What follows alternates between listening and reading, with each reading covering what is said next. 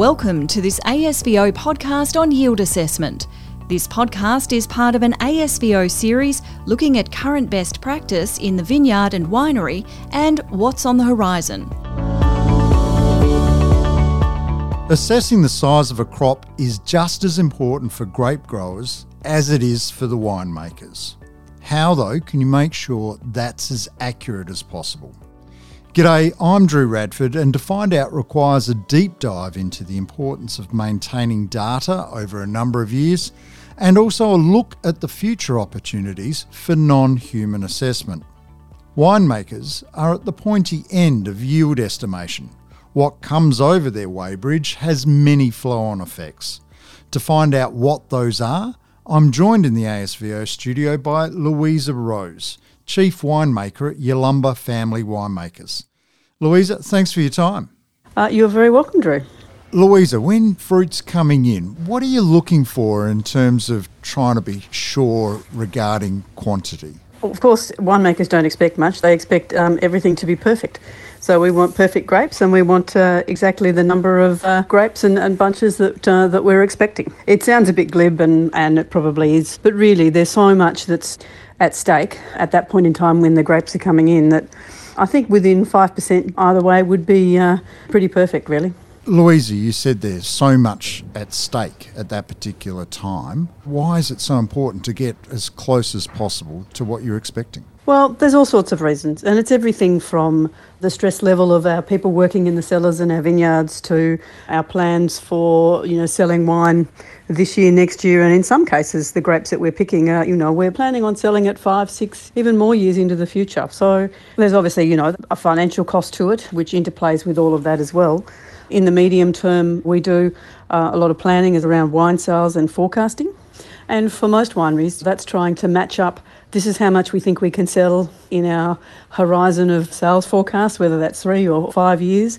And therefore, we need to buy this many grapes or grow this many grapes to make that certain wine. And anybody that's involved in growing grapes will know that you don't just grow grapes and any old Shiraz will do for any wine. Those grapes are grown specifically, intended specifically. They're pruned, grown, thinned if need be, watered, canopy managed, everything for the end product that those grapes are needed for. And so the earlier you can start doing that, the earlier you can plan to do that, well before the grapes even start to shoot is really important. And that's all tied up with how many grapes we think we're going to get from that vineyard in any particular year.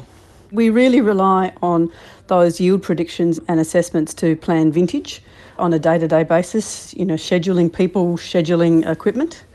We have to make assumptions on yields quite early in the season for ordering things like dry goods and additives, making commitments to our international customers. And in fact, these days, we're doing a lot of that before we've even had budburst for the coming vintage, much less, little baby grapes on the vines. But that's where the longer-term averages and the importance of keeping the same data each year to know what those averages are. That's why that's so important.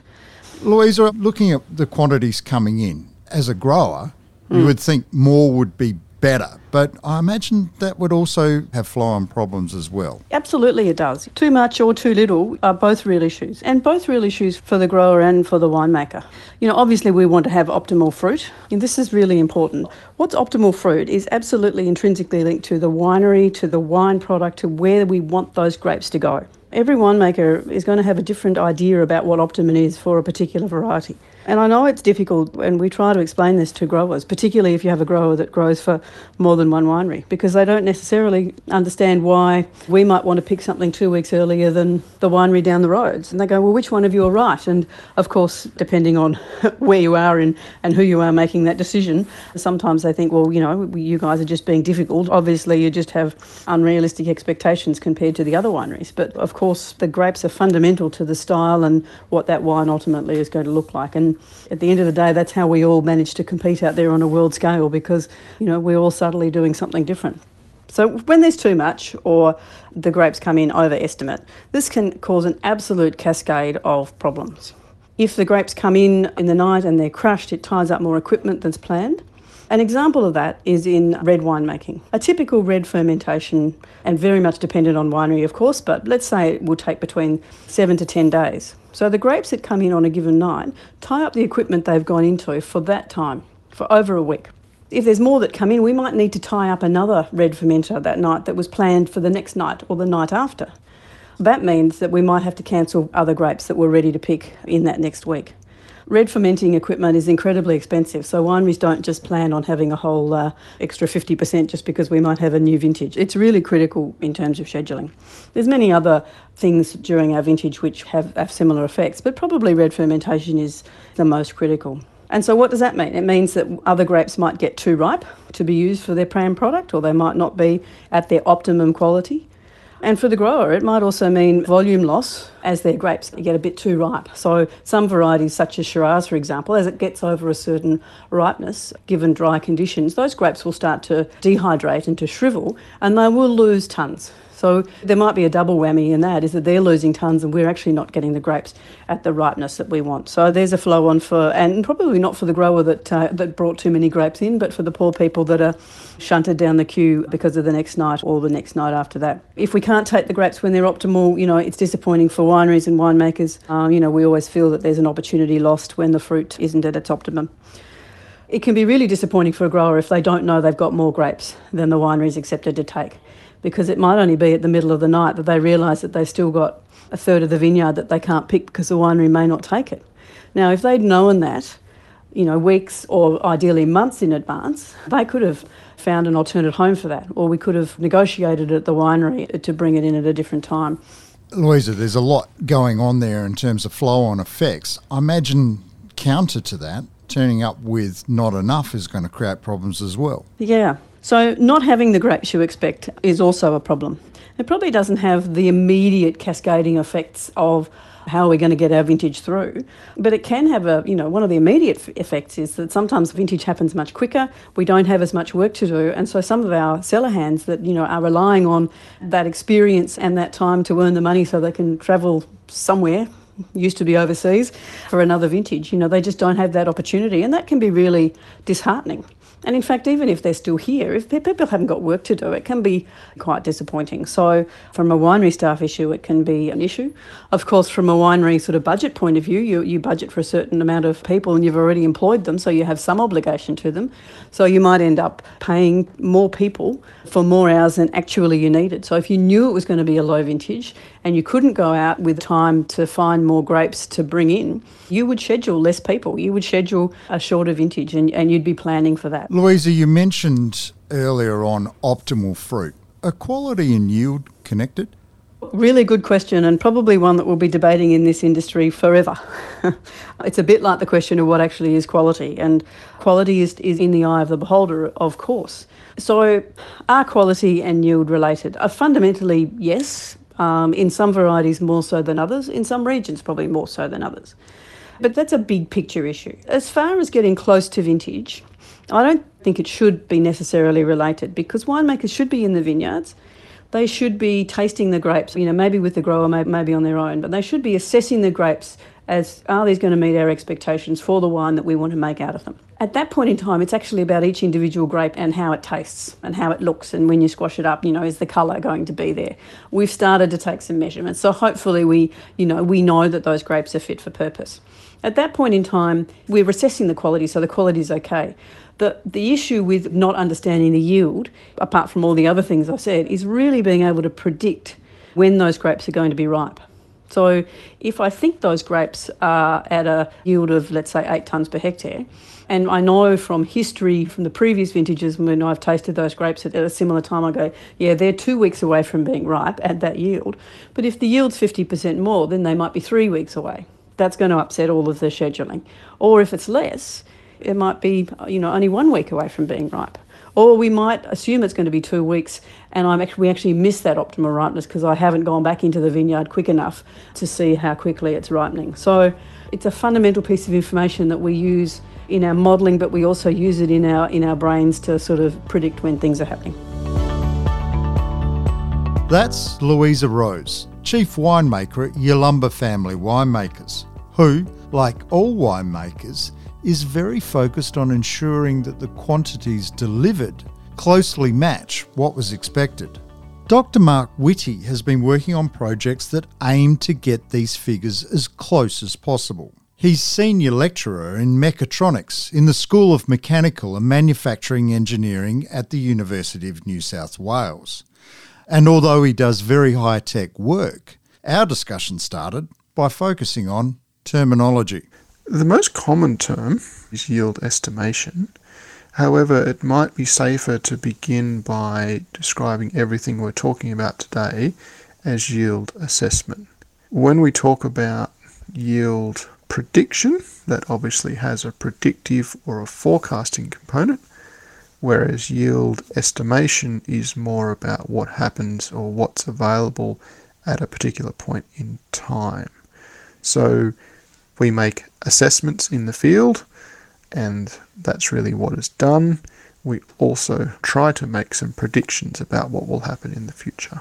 Mark, I imagine the issue here, or the challenge is, there's so many variables between making those assessments and predictions and when it's actually harvested. Absolutely. So there's all of the variables that are produced by the vines themselves, so the flowers, the bunches, the berries, those things that in many cases are only observable after bud burst. But there are also the growth mechanisms, so how do the flowers develop, how are they pollinated, fertilization of the berries and the flowers and the fruit set, and then how the berries actually grow. And all of these can impact what the final yield will be. Going beyond that, there are a number of environmental factors that you can certainly appreciate will influence yield, and that would include temperature, wind, rainfall, that will influence the growth of the plant as it goes along. In addition to those things that are within the plant, there is also the environment that's below the ground level. So variation in soil type, and of course the water that's available to the root systems below the ground. And so there are so many of these different aspects that we need to measure in order to have a better idea of the final yield, that is a very great challenge for us.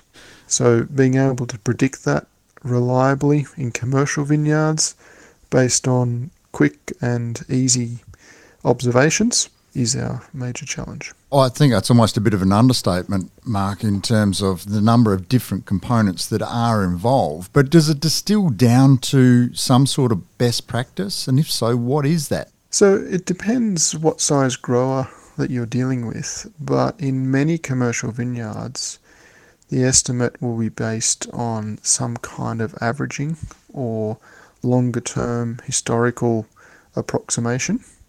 And that really depends on what kind of records that the growers are keeping along the way. It's absolutely critical to get to the best practice level and to drive that forward, that growers maintain their data so that it is independent of the personnel that are collecting it, storing it, and managing it. So that means that there need to be processes in place to ensure that the data collection is carefully managed and done consistently. Where is the data collected? When is the data collected? How is the data collected? And how you measure what actually ends up at the winery, and to some aspects the composition of that fruit. Secondly, there needs to be a consistent method for storing that data. If 1 year you're putting it into a spreadsheet, and then another year you're using an online provider, and then another year you've got it written down on some papers somewhere in the office, and then another year you're storing it in text files in your computer, being able to aggregate and put that together is impossible without some consistency. And then thirdly, we need to have some consistency in how the yield calculations and estimations are done. That means that if you use certain inputs at certain times in one season, then you should be measuring those same inputs at the same times each season. And I appreciate that there's a lot of time required here. And there's a lot of demands on growers' time, particularly when all these measurements are needed. but ensuring that there is consistency around doing those calculations is also very important. Once you have in place the data collection, the data storage and management, and the calculation processes, then you can use data over a period of years more consistently. And it allows the data to be provided for external parties, if necessary, to help aggregate and provide services in this manner. Mark, what I'm taking away from this is human variability is to a large extent problematic. So I'm guessing taking that out of it, the human element out of it, would be advantageous to get more accurate results. If you were to take the humans right out of it, then there will be challenges as well. However, having tools that can assist humans in minimizing that manual count and ensuring that it's done consistently would be of great value.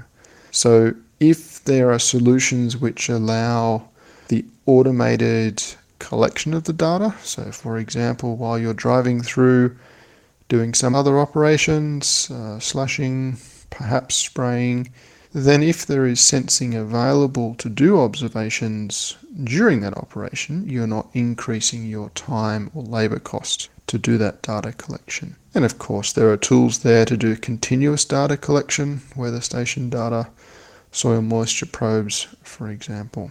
Mark, you're an engineer by trade and you're specialised in mechatronics. What sort of R&D have you been involved with to try and ensure more accurate results? Yeah, there were a couple of projects funded by Wine Australia starting around 2014, which looked over a period of about 3 years at this problem of yield estimation. We had one that we looked at how we could collect the data and process it more efficiently. So this was applying image processing techniques using consumer cameras like GoPros and testing mobile phones in order to collect the data efficiently. We found across 4 trial blocks that the combination of the sensing data plus predictions could outperform manual yield estimates at all of the stages we collected data. And on that small-scale trial, we had an error rate of, on average, 5.5% from flowering. Of course, once you get later in the season, with a greater level of occlusion, that causes challenges for what you can actually observe, particularly with Aussie sprawl-style canopies. We started by scanning the block with GoPro cameras at the shoot stage, and combined that counting of shoots with individual photos from mobile phones of inflorescences on a small marked number of bunches at flowering, pea size, and harvest stages. The overall shoot stage videos gave us an understanding of what amount of shoots there were.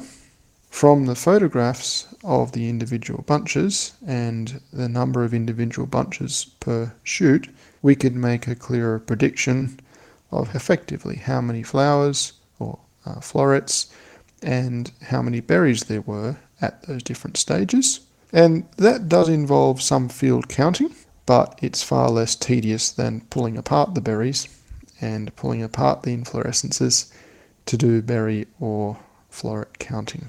The challenge was managing all of that data, and so it wasn't something that progressed through to a commercial stage, although there have since been some providers that are offering services that are very similar in terms of collecting and processing imagery data. There was a similar project by Steve Van Slyter at Macquarie University who looked at block level yields based on weather. And that project found that the strongest predictors for yields were the average yield for the block, historically, unsurprisingly, in combination with the weather around, before and after, but close to the time of flowering. The 2 best performing models only used 3 weather variables to help predictions, But the most accurate predictions for a single grower were within 10% error, while the least accurate was over 20%. As we've hinted at earlier, the challenge here has been the consistent management of historical grower data. Without that, no matter how good we try to train the models, there's the common saying that garbage in, garbage out. If there isn't good data going into the training process, you won't get a good model out. So making sure that the data is consistent and recorded over season to season is really important. In summary, these were two projects that moved the state of the art forward in sensing and weather prediction. Are we there yet? I would say not quite. As we hinted earlier, being able to have the right data in is critical to whatever method is used for doing the yield estimation. That was Dr. Mark Whitty from the University of New South Wales. How close, though, are non-human assessments? Dave Gurner is Wine Australia's AgTech Program Manager, and he joins me in the ASVO studio. Dave, it seems a lot's promised, but does experience meet that promise? Yeah, thanks, Drew. The short answer is not yet, really. The industry is making great strides towards this, but the problems that Mark has pointed out still need to be addressed. There are some really fantastic technologies utilising cameras such as GoPros and mobile phones and other cameras which are commercially available and off the shelf, but the application of those are not yet available on a commercial scale. There's also a lot of difficulties in being able to image bunches in a canopy, especially later in a season, and especially in Australia where canopies are big and they very much hide the berries inside the canopy, and cameras and drones and UAVs can't see those berries. It then becomes very challenging to be able to do a yield estimation on bunches. But what we do know is that that technology is emerging. It's coming along in leaps and bounds. It'll be solved very soon. And I think the messaging that we're hoping to send to growers is for them to keep accurate records on their vineyards. And when this technology is available, it's going to enable them enormously by having good, comprehensive, accurate records. The satellite imagery challenge has been there for some time, but again, these are technologies that are getting better every year. The resolution of the cameras are getting better, and the ability to process that and plug these into machine learning models, etc., they're coming along. Every year we're seeing much better results from that. So it's not that far off, but not there yet. I imagine producers will be watching this space very, very closely. Wine Australia's AgTech Program Manager, Dave Gurner, thank you for joining me in the ASVO studio today. It's a pleasure. Thanks for having me, Drew. This ASVO podcast is part of a series funded by Wine Australia. ASVO's mission is to advance technical knowledge and promote excellence. For more information, visit asvo.com.au.